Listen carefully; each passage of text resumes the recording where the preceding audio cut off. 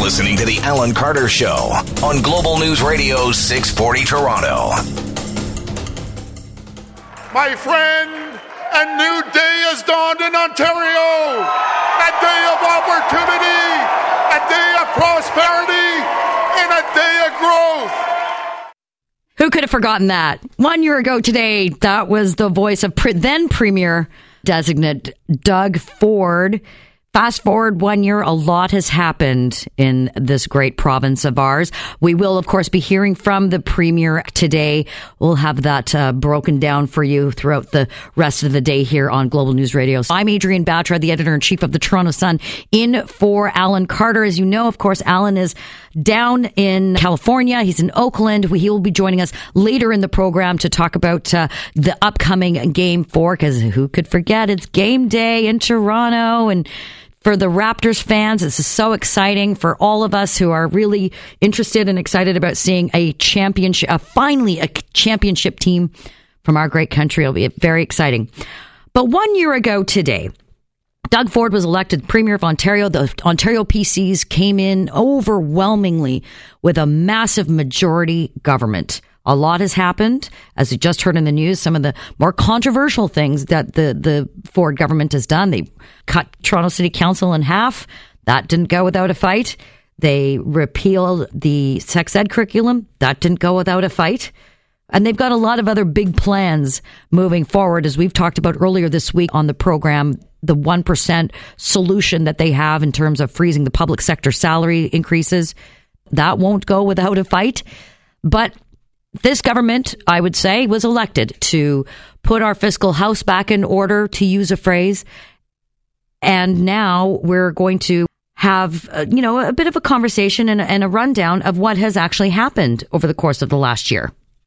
I would say that in just one short year, the Ford government has really accumulated a long list of accomplishments. But those have come with a little bit of a price to pay. To break this all down for me, I'm joined by the Member of Provincial Parliament, Stephen Lecce, who's the MPP for King Vaughn, newly elected 1 year ago today, and is also the parliamentary assistant to the Premier. Stephen, thanks very much for joining me. Thank you, Adrienne. Great to be here. 1 year. What would you say are the highlights since not only becoming an MPP, newly elected yourself, but then being part of a government that at sometimes is controversial, but on others, you list a long list of accomplishments from the Premier. He talks about them all the time. Your government quote for the people.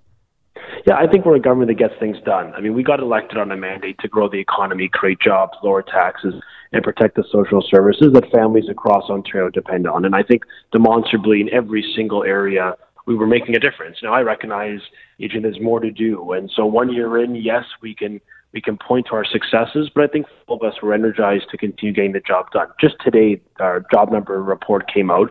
The fact is we've created an additional 20,900 jobs in the province of Ontario, overwhelmingly private sector, overwhelmingly full-time, overwhelmingly good-paying jobs.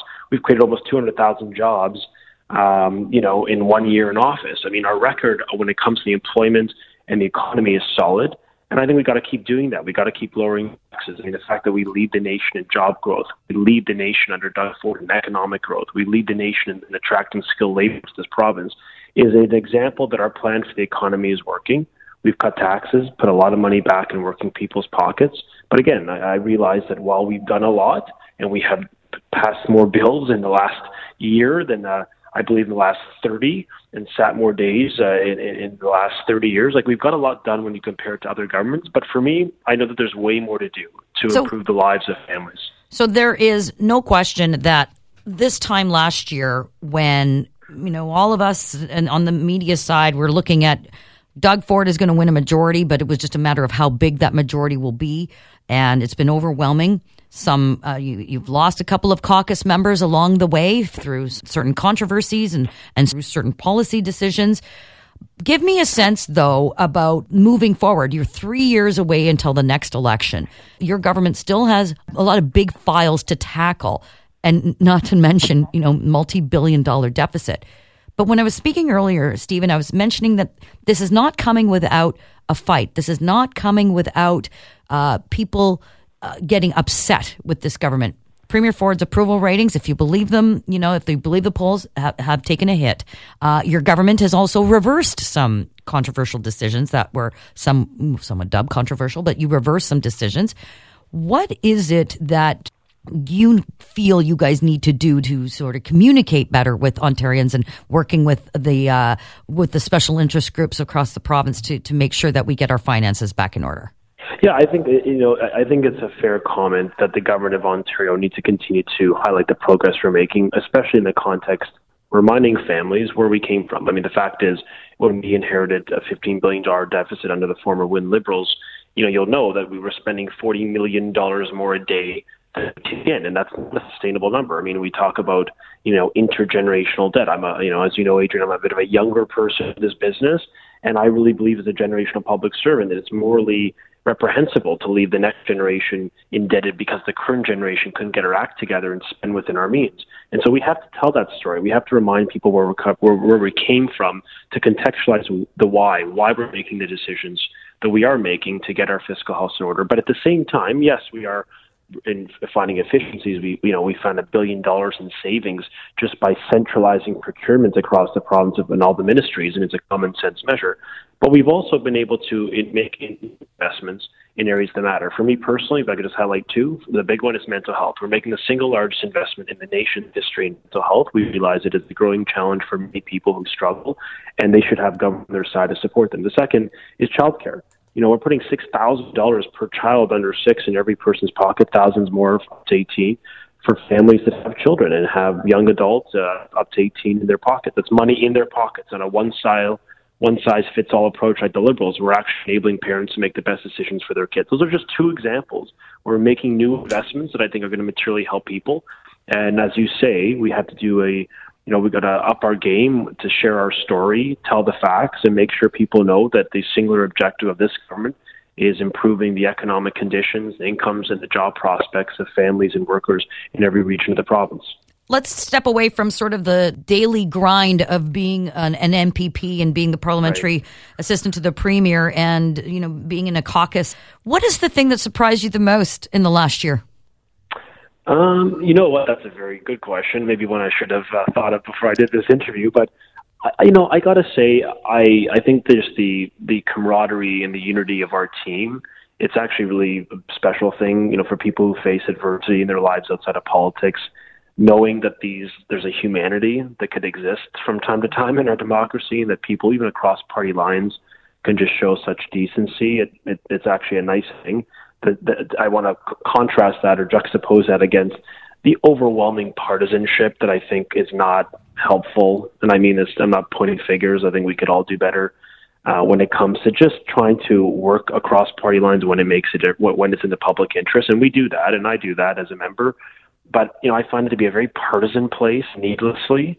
But occasionally, Adrienne, there's these sort of random days where you're like, wow, there's a humanity here. People have a conscience. There's a sense of decency that could prevail. And I wish I had to see more of that when we return in the fall. Okay, well, this is the last question, and this is going to be the most difficult one you have to answer. Raptors in 5 or 6? I'm going in 5 just because I'm an optimistic person, but perhaps it'd be more prudent to say 6. But Raptors in 5. I'm a big believer. I think we got a great chance here. And if we could repeat what we did 2 days ago, I think we're on track for a victory. Thank you for joining me. Awesome. Thank you. So do what you're gonna do. Say what you're gonna say. Play what you're gonna play. Oh, it's easy. So do what you're gonna do. Say what you're gonna say. Play who you're gonna play. It's easy.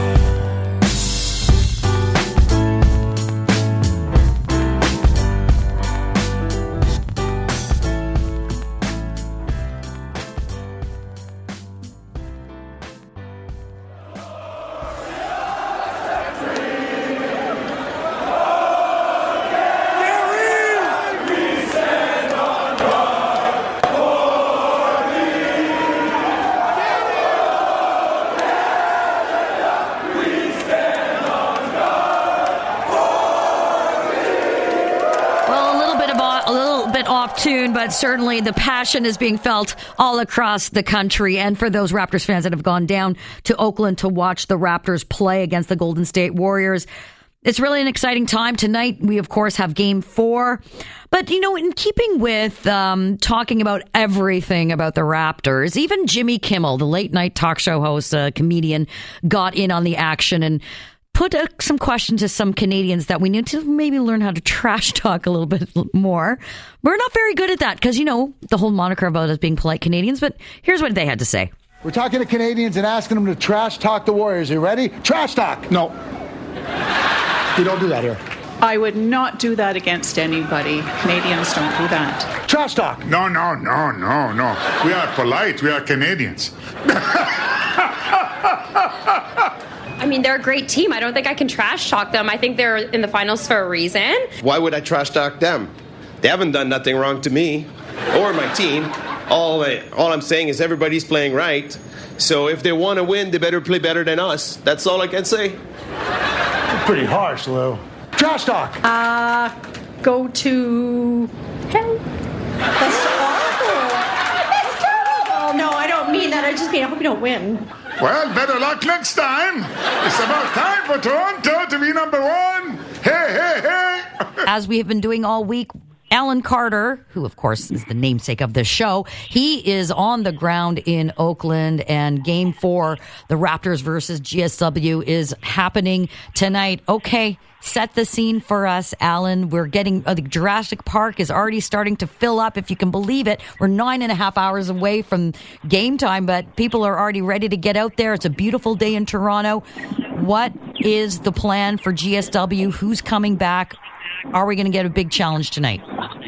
Well, we got Klay Thompson back on the court for the Golden State Warriors tonight. No Kevin Durant, but remember that Klay Thompson has really lit it up against us in this series. He's coming back from an injury because it'll be, interesting to see how well he does. And if you look at Game 3, if you look at the box score, essentially it was Steph Curry putting in all the points and a couple of, other guys wandering around, and that was it for the Golden State Warriors. And now with the Splash Brothers, that's what they're known, Klay Thompson and Steph Curry. With them back on the court, we're going to have to up our D because the two of them can really light it up when it comes to the offense. And we know that Nick Nurse has got plans for when they do go double or triple teaming Kawhi Leonard. We've seen, you and I have been sort of talking about this as it progressed all week long. Kyle Lowry stepping up, Danny Green finding his three-point shot. All of these other players need to do their job, their part, in order for us to have yet another victory. And so the sense is it's potentially ours to lose, but we're still in enemy territory. The game comes back here for Game 5 on Monday. We know that. But has the mood changed in Oakland at all? I mean, tonight's a pretty big do or die for Golden State. Well, absolutely. You're right. I mean, they have got, if they go down 3-1, then you're going to start to see some worried faces around here, I think. But right now, this team and this fan base is supremely confident, the Warriors and their fans. They have been here before. They know what it takes to win a championship, and there's just sort of an expectation that they are going to win. And so there hasn't really been a sense of panic at all, either from the team. I mean, you look at Steve Kerr, the coach, he's like the quintessential California guy. I watched him yesterday during the Warriors practice, and he's just sitting there chilling, looked like he was about to go get a surfboard. Like he was just, there is a real calmness with the Warriors. That may change tonight, though, Adrienne. It could very much so, especially if the Warriors are down at the half even. Our guys need to stay healthy. We need to mitigate any potential injuries. So that's a big key to our success as well. I think the other thing that, your listeners really kind of want to get a sense from you is, the experience down there. I mean, we have the thunder and the excitement of these Jurassic Parks happening all across Canada. Not quite the similar situation. So I know you've given the edge to Raptors fans and Toronto in terms of just sort of the fan experience. But Golden State, it's a winning place. They like to win. They know what it means to win. What happens if they lose tonight? If the Golden State Warriors lose tonight? Yeah. When they lose tonight, I should say. Yes, thank you very much. I appreciate that. Well, there's a couple of things that will happen. All of a sudden, they will be in a position where they have to come and win on our floor. And that is a tough thing to do. I mean, obviously, in Game 2, we saw the Raps go ice cold on the offense in the third quarter. But as long as we continue to hit shots like we did in the last game with, Gasol draining them and Danny Green just coming up big, as long as that continues, then we're solid. But again, here's my prediction. It's been my prediction since the get-go. This thing's going to go 7 games. I think that you just cannot count out the Golden State Warriors. It's possible that we could take it, as early as Monday, but I think it's going to go the distance. Well, I think you might be onto something there. Well, your chair will be ready for you when you return. Enjoy the show. Enjoy everything tonight. And go Raptors, go. All right, Adrienne, thank you so much. You have a great weekend. You too. That's Alan Carter, of course, joining us from Oakland, setting up the scene for the big game for tonight. Can you tell I'm pretty excited? And, it's the buzz. It's the energy. We already see lineups outside of Jurassic Park. So if you're planning on going down there tonight, if you're going to take the kids, it's a gorgeous day in our fair city of Toronto. But Toronto's not the only place that is creating a Jurassic Park. Brampton, Mississauga, all over the place. They're doing viewing parties because it's just an exciting buzz. And just imagine when it comes back to Toronto in Game 5, what is going to, it's very exciting. And it's great for tourism. People are spending money here, generally happier because the weather is cooperating.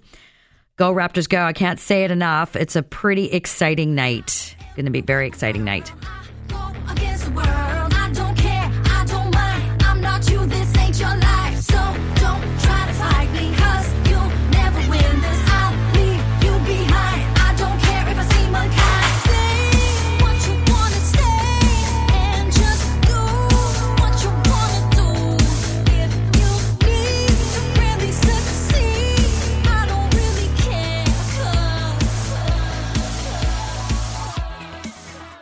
There's often stories that come across, certainly as a newspaper editor, we make decisions every day about what we're going to cover, what we're not going to cover.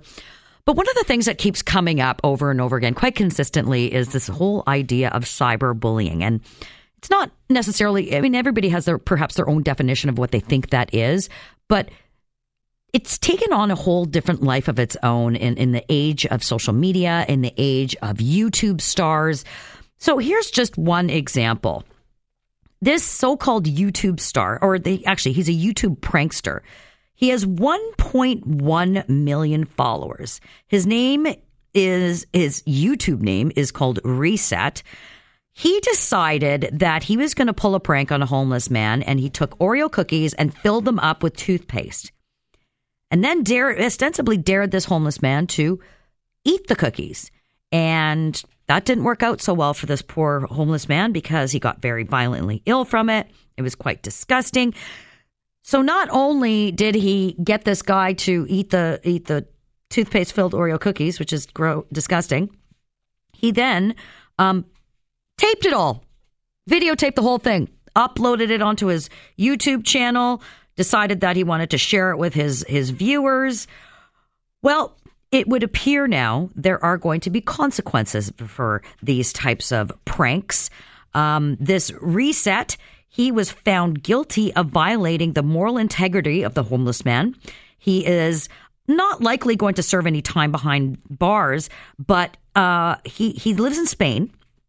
And so under their law, they generally allow sentences under 2 years for first-time offenders in what would be dubbed a non-violent crime. But not only was he could potentially face jail time, he was fined 20,000 euros, about $24,000, and he has to pay the homeless man.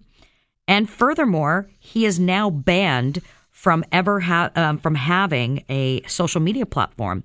So doing these sorts of idiotic things has consequence. He got sentenced to 15 months in prison and then paying the victim in what they dub as, quote, moral damages. Now, these sorts of stories keep popping up. We heard PewDiePie, Chair Girl. Now there's, of course, the Oreo man. But this is sort of one of those sorts of situations where you think, how pathetic has humanity got to the point that we're going to be entertained by, someone pranking someone into eating toothpaste. It's gross. It's disgusting. And just for context, this Reset guy told the judge, I do things to put on a show. People like sick things. That's what this guy said to the judge, in which the judge responded, to attract the sick attention of his followers. This is unacceptable. So, in this instance, this guy got punished. Would it happen again in another instance? Who knows? It's difficult to say. But as we kind of have, questionable things going on in humanity, a lot of it being driven by social media, there also are stories of when we have faith in humanity. Of course, you've been hearing about the kittens. You heard the kittens on the QEW. Someone thought someone was throwing kittens out of a truck. But turns out, as we told you earlier, it wasn't someone throwing kittens out of a truck. The little guys just nestled up into this vehicle. They live. This family lives on a farm. They were coming on down the QEW, and the kittens were literally just jumping out of the vehicle. But here is Carrie Schmidt with some more on that. There was no negligence. There was no criminality in that investigation from this morning. But still, sadly, the outcome is still the same. A couple of kittens were killed. I know Animal Services were out looking for the other injured kitten that may have ran into the ditch. Not sure what the outcome was on that. But, it's amazing how outraged we as a society get over things like that. And I suppose that is sort of the redeeming quality of being in this world of media and, the positivity that we have from kittens. It's a nice breath of fresh air from hearing all these terrible, terrible stories to finally being like, these terrible people are not so terrible. It's an unfortunate situation. Yeah. But at least... all the kittens didn't survive, Courtney, so that was sad. I know, it's terrible, but at least, and I'm sure these people feel awful. There's no doubt about it. But at least, again, they weren't being tossed out of a moving I really vehicle. hope they find that last little kitten. That runs into the ditch, I know. All right, well, you know who is probably feeling a little awful right now is Prime Minister Justin Trudeau, as I make that pivot. So Justin Trudeau, as everyone knows, has dubbed himself the feminist. He always says that he talks about his feminist qualities. He was even recently asked about this at a conference, and I think we have some audio. Can we play that? But it's been a tough year in some ways for you. You put tough women in your cabinet. Absolutely. We're all tough women. Did you think I was going to choose weak women? So share with us, the President of Kenya is listening closely. How did this change? How did this? And the President of God, how did this change your feminism? It increases my feminism. It continues to challenge and make us think differently about it. Feminism and diversity and inclusion is not about making things easier. It often makes things a little more difficult. To have strong voices sticking up for different perspectives means you're going to get challenged, means you get to challenge back, and you get to try and figure out what the right path is forward, because no one person has the monopoly on all the right answers, regardless of their gender, regardless of their background, regardless of their position as Prime Minister. I have no words. That was the most cringeworthy thing I've listened to in a really long time. And it's so nonsensical. But, okay, here's the point. I'm not going to go on a big rant about bashing him. But this whole idea that he fashions himself to be a feminist. Well, he recently got a report card from a group of women. Women Deliver. It was a conference in Vancouver, and where he was reflecting on his feminism. They don't think that he's doing a very good job it turns out that kicking out Jody Wilson-Raybould and Dr. Jane Philpott out of your caucus and your cabinet doesn't do well for your feminist bona fides. But you know what's interesting also, though? If we recall, there was a day on Parliament Hill when what is called the Daughters of the Vote. These are getting young women in to come to Parliament Hill or go to the legislatures and understand about our parliamentary process and try to get them involved in the system, get them to run for office and for election.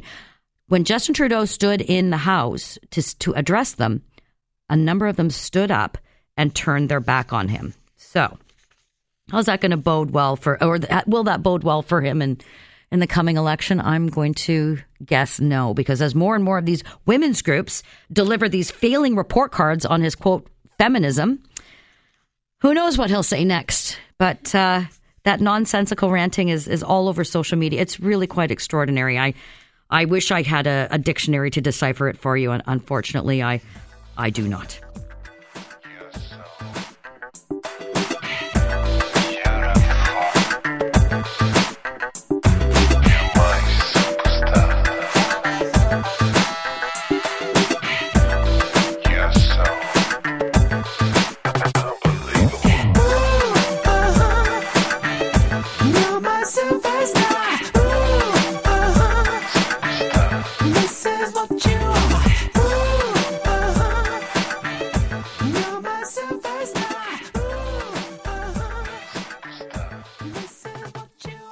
One of the things that people always notice when there's a big sporting event is all the celebrities that sit around courtside, because apparently they're the only ones that can actually afford those seats. Well, Beyonce, everybody knows Queen Bee, Queen Bey, and her husband Jay-Z were courtside the other day at the Golden State Warriors game versus the Toronto Raptors, where the Toronto Raptors won. But a little bit of drama ensued with one of the owners of GSW and his wife, and it's all very complicated. And but someone who has been following this and can break this down for us is a Global News Online reporter, Arti Patel, who joins me now. All right, Arti, what's the story here? Why do we need to? Who are we feeling sorry for? Okay, so I think the first thing is when Beyonce is at a game, all eyes are just always on her all the time. So I feel like she doesn't even have a moment to breathe, because if she makes any significant emotion with her face, it just turns into a story, which was what happened here. So it turns out she was sitting beside one of the owners for Golden State and his wife. They had invited both of them to come. It's happened, at least 3 or 4 times in the series during the NBA. She had offered them a drink. This is the wife, Nicole.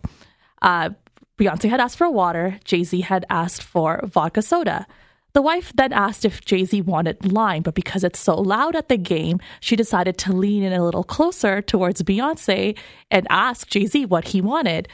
Fans looked at Beyonce's face, fans looked at how she reacted, and they completely flipped. So any fan of Beyonce, they're part of this beehive, which is a very aggressive fan base. So if they see any wrongdoing with their favorite celebrity, they attack.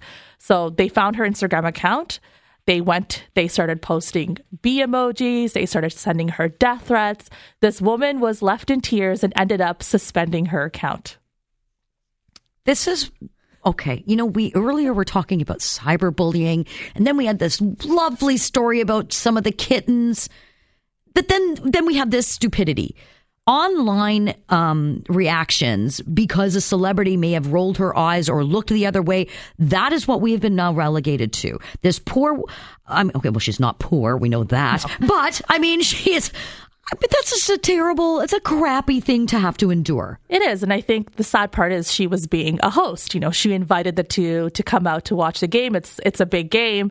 And unfortunately, this happened. So her publicist, Beyonce's publicist today, made a statement warning fans, or even just telling fans, please stop spewing hate. Stop sending death threats, stop attacking people, just stop doing this online, which you really shouldn't have to say as a publicist of a celebrity. And especially in this day and age, you think that a little bit of common sense would come into play. You know what, Arti, I think maybe celebrities should just not be around courtside because it's too much drama, as we know, a la the Drake curse, which we've been contending with for some time now. But okay, let's sort of shift gears from that and continue on with this issue that we saw, of course, come from, again, a lot of stuff happened in Game 3.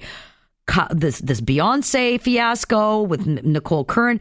And then, of course, the owner, one of the minority owners of the Golden State Warriors, Mark Stevens, pushing Kyle Lowry. He's a billionaire, as one does have to be to own a basketball team. He's a billionaire, shoves Kyle Lowry. Kyle Lowry has been speaking out against it. All right, so he was fined $500,000, which is, basically he spills that on wine at lunch. and has now a year ban from going to the games. But talk about coarsening discourse over the course of a period of time. What's been the reaction on this one? I think people have been saying that, this is nothing for him. $500,000 is not a lot. And I agree, it is nothing for him. But I think this is sending a huge statement to anybody who thinks they can touch athletes or push them or shove them or even say vulgar things. And we've seen this in the past, too, where people have had heavy fines. The other thing is, just talking about Kyle Lowry for a moment, though his reaction, and if I saw a press interview that he did yesterday where reporters were asking him, well, why did you react that way? Why didn't you shove him back? Or you could have done anything. And to think about the pressure that he's under also at this game, he could have snapped, but he talked about being a role model for his sons and all these kids who are watching. But just imagine if Kyle Lowry actually pushed him or tagged him or did anything, we would be talking about a completely different story. Like a lot of people were saying he would have been charged. He may have, got out of the game and not continued to play for the rest of the season. This man also, the man who pushed him, he accepts his punishment and whatever. He won't come to any more games. But I think this says a lot about kind of the privilege of sitting at courtside and what that entails. And I think LeBron James actually said it yesterday. So he's been really quiet during the playoffs, but he spoke out yesterday saying that this is not acceptable treatment, especially for athletes who are playing at this time. And when you sit courtside, read the back of your ticket. Athletes are coming towards you. They can fall towards you. They can knock your drink down. This is not the way you react. Well, and it's even contextually as well. And I mentioned Aubrey Drake. Him going up to Nick Nurse, the coach of the Raptors, and rubbing his shoulders in the middle of the. I mean, okay, it was funny, but it was cute. But could you imagine someone coming and starting running up on stage when he's doing a concert or something and giving him a pep talk, or I don't know. It just it may be perceived because it's sport.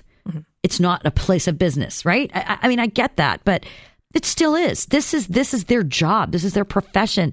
And I think you make a really interesting point with respect to Kyle Lowry. Had he actually sort of reacted in a physical manner or even a verbal manner, it would have sort of shifted the conversation about what we're talking about. But I think it just goes to show you as a professional. He's a highly trained professional. He kept his cool. He kept his calm.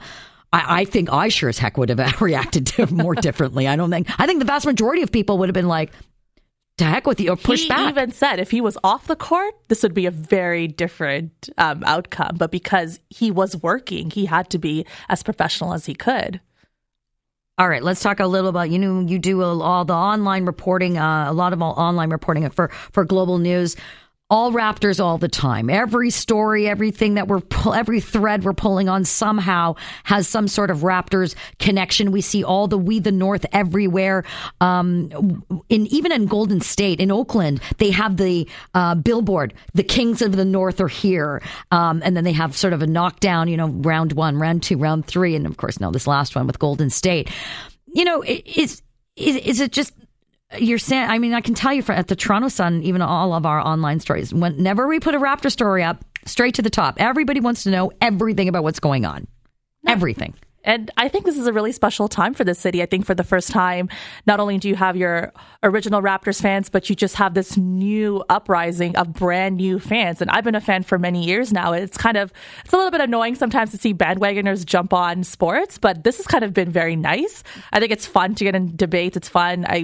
Just 2 hours ago, I was trying to buy a Kawhi shirt from a New Balance, and it was sold out in minutes once again.